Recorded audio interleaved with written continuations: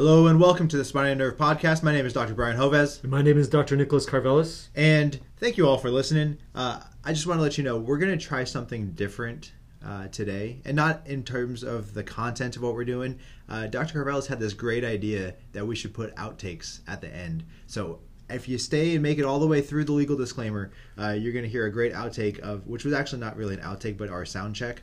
And I think it'll be worth your while. I didn't realize this was really happening, but okay. Thought it was a joke.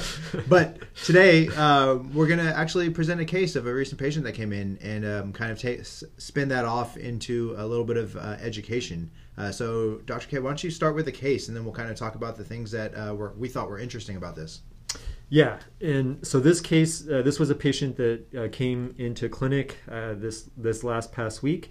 So, 54-year-old gentleman, his comorbidities include chronic kidney disease stage 2, diabetes type 2, hypertension for which he's on an ACE inhibitor, a history of a transient ischemic attack for which he's on an aspirin 81 milligrams, as well as GERD, and also depression for which he's on a SSRI. He's presenting with moderate to severe medial elbow region pain for several weeks, for which he's been taking ibuprofen over the counter, but with his total over the counter dosage, he's actually taking 800 milligrams 3 times a day. His baseline job requires significant manual labor with lifting, and the pain is impairing his ability to perform tasks at work. That's one of the reasons he's taking such a high and consistent dosage.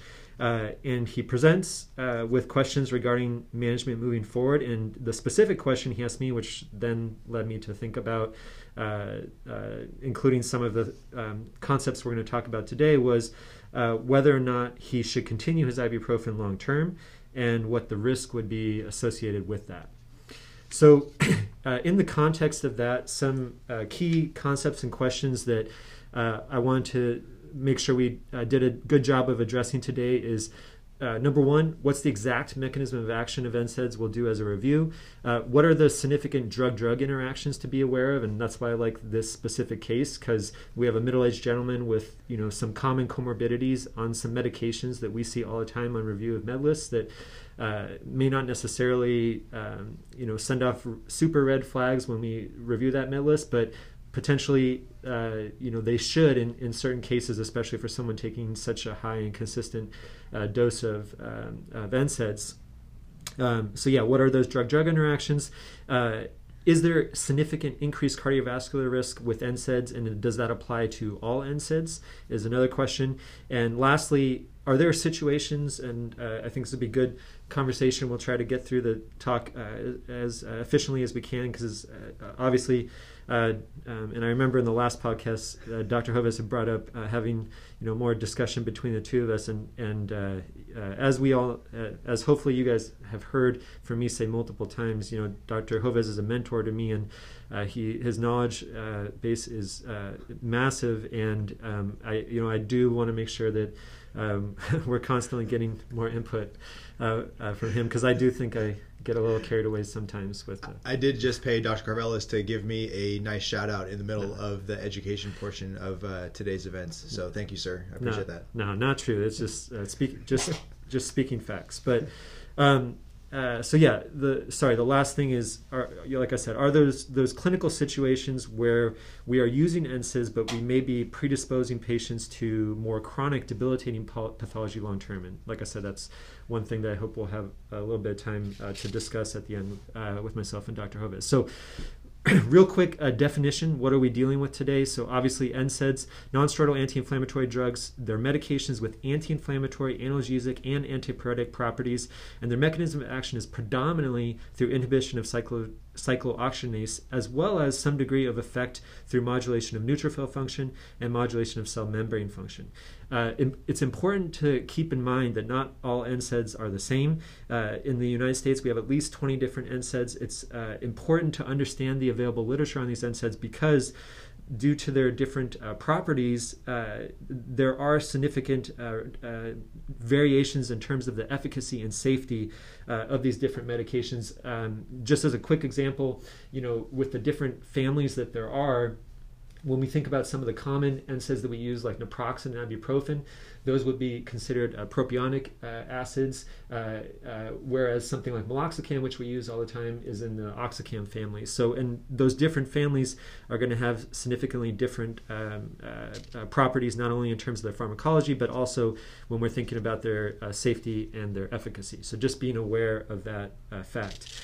So in terms of the mechanism of action of NSAIDs, and as a quick review, whenever we're thinking about mechanisms of action, and as we know very well in medicine, always understanding what is normal, and so when we're thinking about the normal injury, inflammation that occurs in our body, and then how NSAIDs are going to impact that. So like I said, just starting with what is the normal inflammation and injury in our body. So when we do have cell injury and consequent inflammation, the first step is the release of the cell membrane phospholipids, which are then converted to arachidonic acid through phospholipase A2. And then as a quick note, obviously, for us as providers, we're going to be using NSAIDs quite a bit. We're going to be using corticosteroids quite a bit. So just as a quick reminder, corticosteroids act at the level of inhibition of the action of phospholipase itself, and therefore inhibit not only the COX pathway, the cyclooxygenase pathway,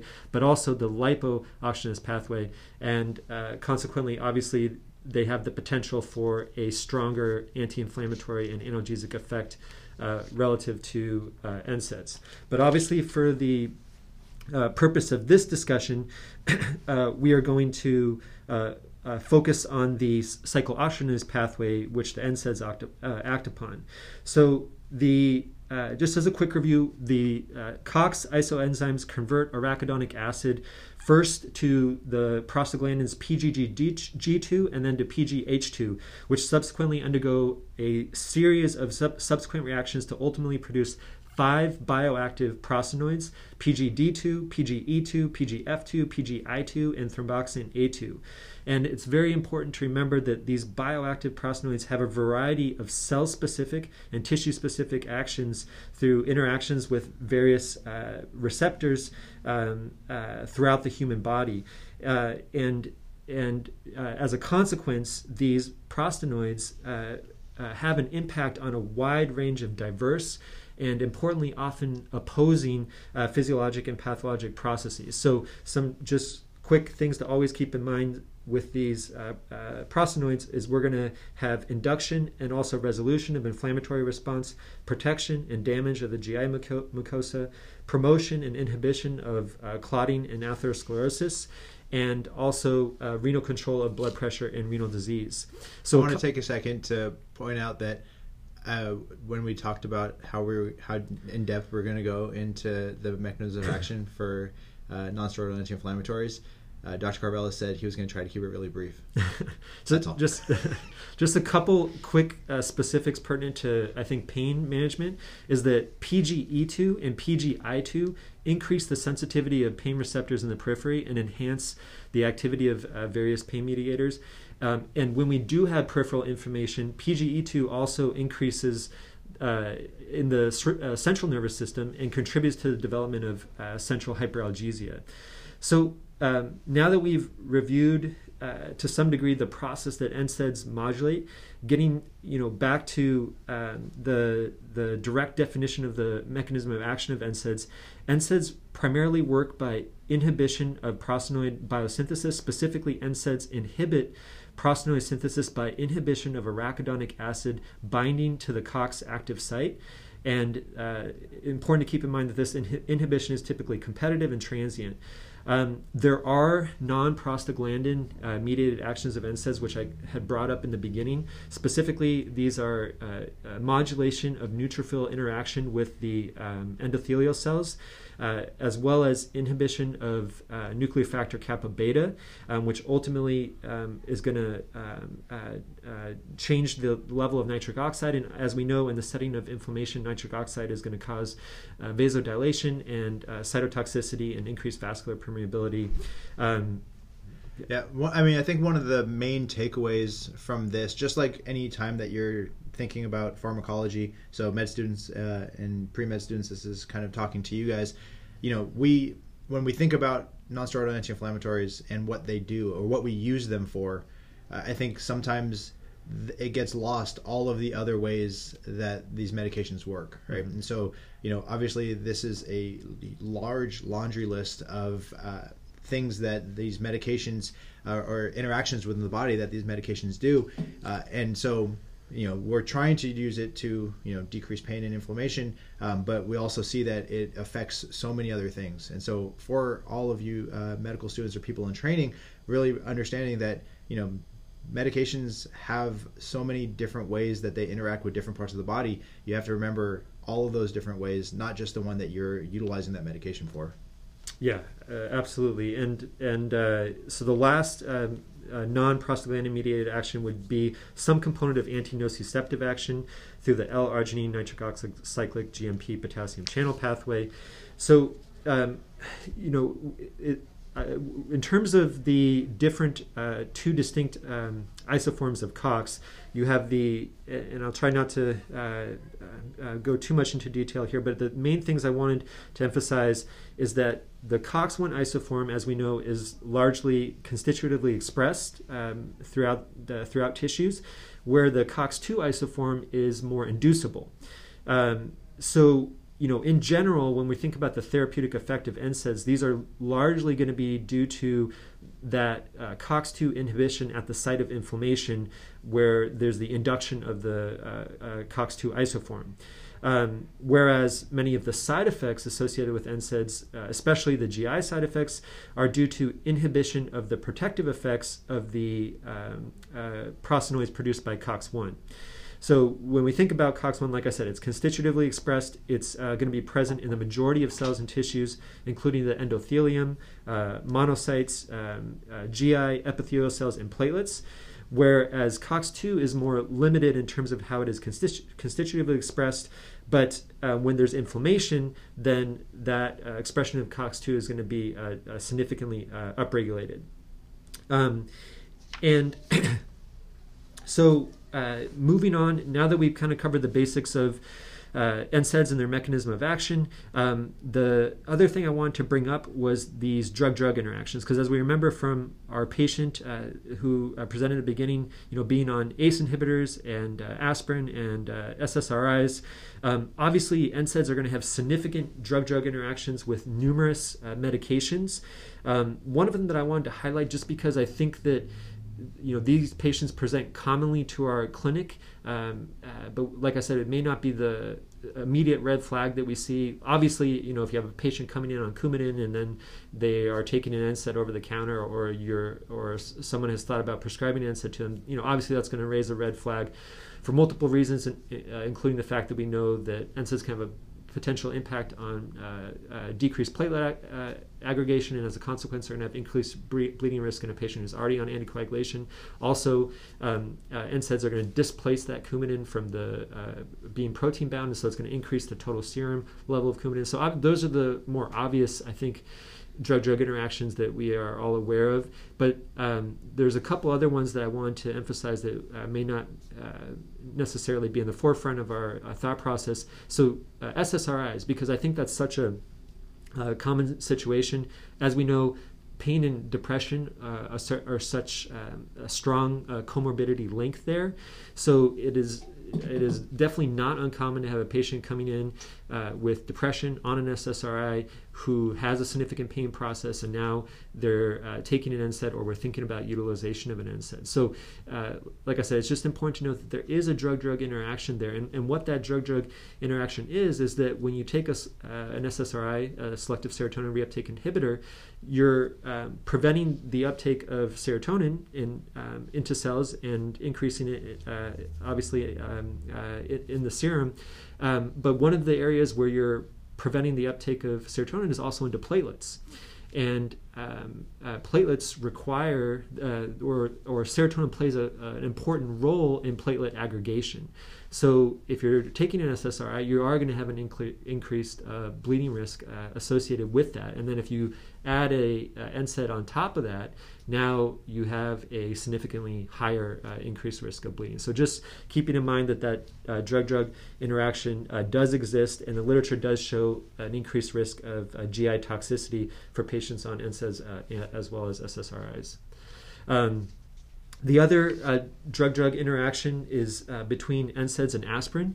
So again, very common patient, right? Because these patients with chronic pain oftentimes are patients with cardiovascular comorbidities or history of TIA or history of prior stroke. So they oftentimes are on a aspirin 81 milligrams or a full aspirin.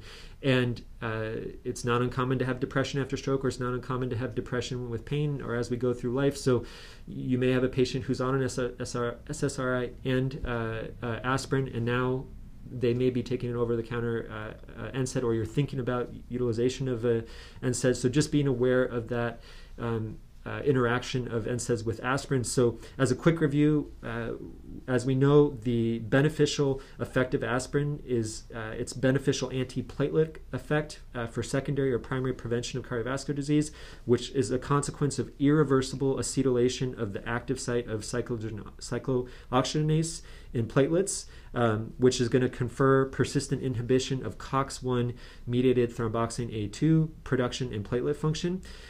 So there's bottom line is that there's multiple studies that have shown that NSAIDs can attenuate this protective effect of aspirin. There's multiple studies from the Lancet in 2003.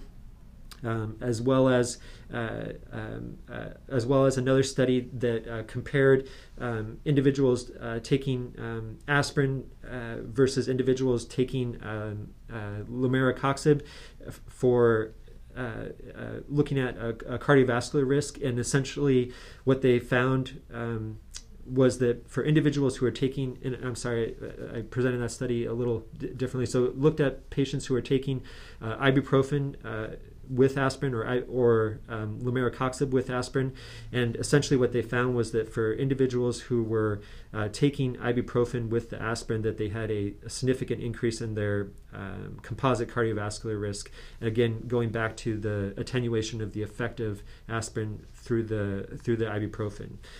So the last study that I really wanted to bring up and talk about, because obviously it is a landmark study, before we address our last concept of the use of NSAIDs in the setting of musculoskeletal injuries and inflammation, and some considerations to think about in that setting, was this large study, in, like I said, a landmark study called the Precision Trial, which was published in 2016 in the New England Journal of Medicine. And with this trial, essentially what it was a large trial of over 24,000 patients, and these were patients with osteoarthritis or rheumatoid arthritis who were at increased cardiovascular risk, and these patients were randomly assigned to either celecoxib, ibuprofen, or naproxen. It was a randomized, multi-center, double-blind trial, and the goal of the trial was to assess the non-inferiority of celecoxib with regard to the primary composite outcome of cardiovascular death, non-fatal myocardial infarction, or non-fatal stroke. And essentially what that trial found, the major outcomes of the trial, was that, number one, Celebrex at these moderate doses showed non-inferiority in regards to cardiovascular risk, and it had a lower risk of GI events, not surprisingly, than both other medications, and a lower renal adverse risk relative to ibuprofen, but not to naproxen. It was no significant difference there in terms of renal risk. So there's, when we think about the take-home points from this study, obviously somewhat reassuring in terms of showing the non-inferiority in terms of cardiovascular risk with celecoxib, because I think that's something that we all are worried about when we're using a relatively selective NSAID in the form of these Celebrex or celecoxib, and worrying about the potential increased risk of cardiovascular events. And obviously we all think back to Vioxx, which was pulled from the market because of the potential increased risk of cardiovascular events, and so as a consequence, anytime using a selective COX-2 inhibitor, that's going to be in the back of our mind. Now, all that being said, I think if you listen to most individuals that either were involved in this trial and or have many years of experience in rheumatology or managing osteoarthritis, or bottom line use of NSAIDs, or even cardiologists, I think it's important to take into consideration some of the limitations of this trial, because although, yes, this was a very large trial performed over a long period of time, not unlike many other trials, there are limitations to it. Some key points was that there was actually a fairly large dropout rate in this trial, around 30% of patients. Also, very importantly, the doses, if you look at the doses of ibuprofen utilized, the doses of naproxen utilized, and the doses of celecoxib utilized, there's a strong argument for the fact that the doses of naproxen and ibuprofen were near max doses of those medications, which was reflected by people actually having better outcomes in terms of pain control with those two medications, in contrast to the celecoxib, which was used at, on average, about 100 milligrams twice a day, which I think a lot of providers would argue that that's kind of a subclinically effective dose. And since we know very well from research over and over again that toxicity of NSAIDs is a direct function of the dose of the medication and the duration of use of that medication.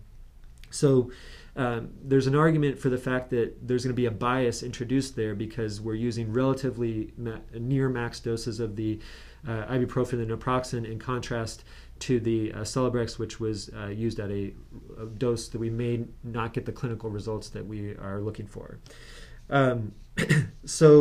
But yeah, like I said, still a very, if for anyone who's going to be utilizing NSAIDs commonly in their practice, a very important trial to be aware of. So the last, Dr. Hovas, before I move to our last concept, any comments? No, I was gonna give a little summary, but we got one more before we kind of transition it. So go for it. Yeah. So sorry, this is the last concept I want to bring up, and this is where I kind of want to have even more of a back and forth with Dr. Hovas. Is we have this patient, when you have a patient who comes in with a relatively acute musculoskeletal injury, should we be using NSAIDs in that patient? And I think the literature's a little conflicting, not like unlike many aspects of medicine, but the literature's a little conflicting here. But I'm just going to present a few trials that, and then I'll present my typical approach to this patient. But the question would be: we know that inflammation, especially early on in injury, is obviously serving a very important purpose. So suppressing that inflammation with the use of a nonsteroidal anti-inflammatory drug early on in the healing process, is that actually going to set us up for more chronic pathology long term? So some studies that might support concern for that would include a study published in 2016. It was titled Ibuprofen Impairs Capsulolabral Healing. It looked at ibuprofen impact on labral healing, and this was an animal model study. It was 66 rats that they had surgically induced labral injuries. The outcome measures were maximum load that the labrum could sustain prior to failure. And what they found was that although the maximum load increased in both groups, obviously representing the healing process, that the maximum load was statistically significantly lower in the NSAID group compared to control. Two other studies that would support this. So another study published in 2015 in the Journal of Applied Physiology.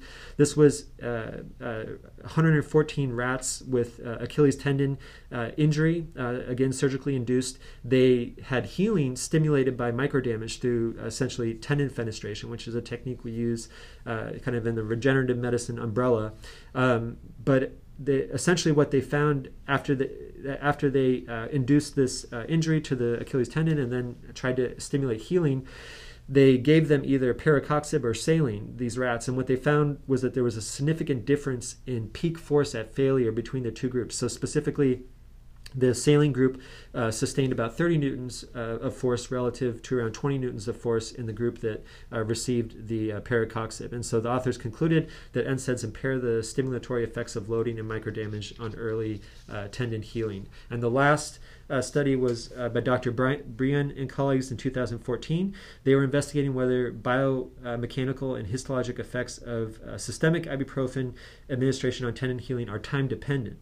And what they determined in their study was that within 1 week, if administering NSAIDs, so specifically in their study ibuprofen, within that first week of injury, that did result in detrimental effects of tendon healing in regards to tensile strength, as well as looking at the histology in terms of fiber organization. But in contrast, if the NSAID was given after that first week, so at days 8 to 14, there was not a significant adverse effect on the tendon healing process. And sorry, the last thing, just to kind of, because obviously we talked a lot about a lot of different things in terms of the how inflammation typically happens, how NSAIDs are working through COX inhibition, the fact that it's very important that we understand there's the more constitutively expressed COX-1 and the more inducible COX-2 expression, and understanding the normal impact that these important elements have on our body, and so when we utilize a medication that's going to modify their effect, understanding the repercussions of that, not just what we always, not just the more commonly thought about impacts on the kidneys and on the GI tract, but also in regards to cardiovascular risk, and understanding that there's a lot of different NSAIDs out there, different classes, and that they have different safety and efficacy profiles. In general, if you look at the American College of Rheumatology guidelines, as well as the American Geriatrics Society guidelines and recent publishments, some of the key concepts are that so when you're thinking about using an NSAID, think about age, renal function, GI risk, cardiovascular risk. When it comes to age, the American College of Rheumatology recommends that over the age of 75, you should really be thinking about using an alternative agent and or topical NSAID, not an oral NSAID for patients over the age of 75. When you're thinking about renal function, for patients that have chronic kidney disease stage 3, so their estimated GFR is between 30 and 60, for those patients, you really want to be cautious with the use of an oral NSAID, and obviously to avoid an oral NSAID in patients with CKD stage 4 or worse. Any patient with significant GI risk, history of GI bleed, being very cautious or avoiding use of NSAIDs in those patients. Cardiovascular risk, so for patients with established cardiovascular disease, these societies actually recommend to avoid use of NSAIDs, although obviously I think we see that commonly in our patients with known cardiovascular disease potentially using these over the counter or otherwise. And then for patients who have multiple cardiovascular risk factors, to be very cautious with the use of NSAIDs. And one of the key take-home points that's emphasized over and over again, no matter what talk or paper you read, and this goes for many medications, right? Lowest effective dose for the shortest period of time is what we're looking for these medications. So sorry, to take a quick step back. So, for that patient, because I think it's an interesting discussion. You have a patient comes in who might have a more acute tendon or other musculoskeletal injury, and they ask you, oh, should I be taking ibuprofen or an NSAID early on here? My typical response, and I want to hear Dr. Hoves's typical response, currently based upon the literature that is out there, and of course we're always trying to gather more information and optimize our opinion, but currently I say, for that first week, I really try to limit it to resting and icing. I think that the ice is going to, because there is some, going to be some potential detrimental effect to that uncontrolled inflammation, but I think that the external application of ice can kind of prevent some of the detrimental effects and injury of that, but avoiding the oral use of the NSAIDs, especially for that first week, to help prevent any potential setting up for long-term issues like chronic tendinopathy or other chronic musculoskeletal pathology. Yeah, I think you're drawing a kind of a nice distinction between acute and chronic pain, right? And so that's where the literature tends to differentiate things.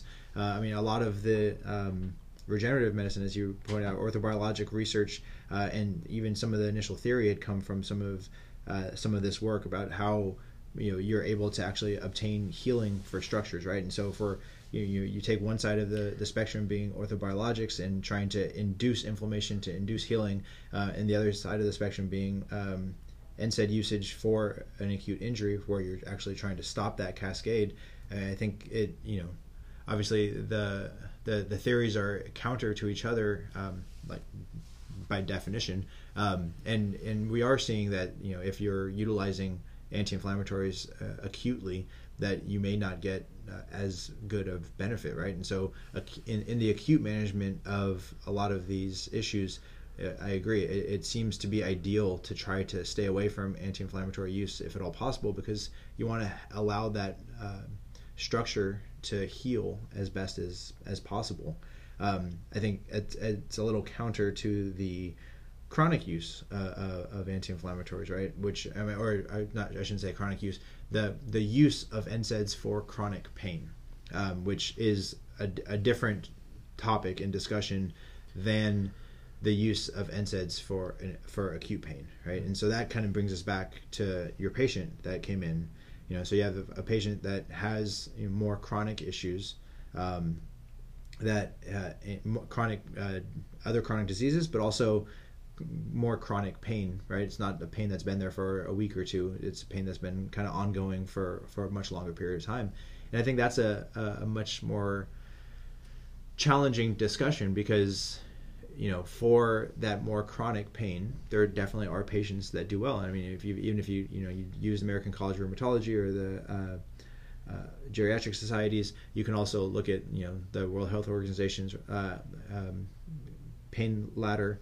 Like, non-steroidal anti-inflammatories are at least considered standard of care for chronic pain, and for better or for worse, I guess would be the discussion in that regards. But it is something that if you look at the overall side effect profile for anti-inflammatories versus many of the other choices of medications, they're relatively benign as long as those patients don't have all of the other chronic diseases that you talked about and that can interact with. Yeah, exactly. And no, I think that's an excellent point, because even though we brought up all these things to be considering and to be concerned about, which is obviously important, obviously these same societies, American College of Rheumatology, if you look at their, like Dr. Hova said, if you look at their guidelines on how to treat knee OA, hand and wrist osteoarthritis, hip osteoarthritis, oral NSAIDs are still going to be in that algorithm. And obviously in the setting of all the concerns about opioids, I'm sure many providers are thinking, okay, well, what am I supposed to do?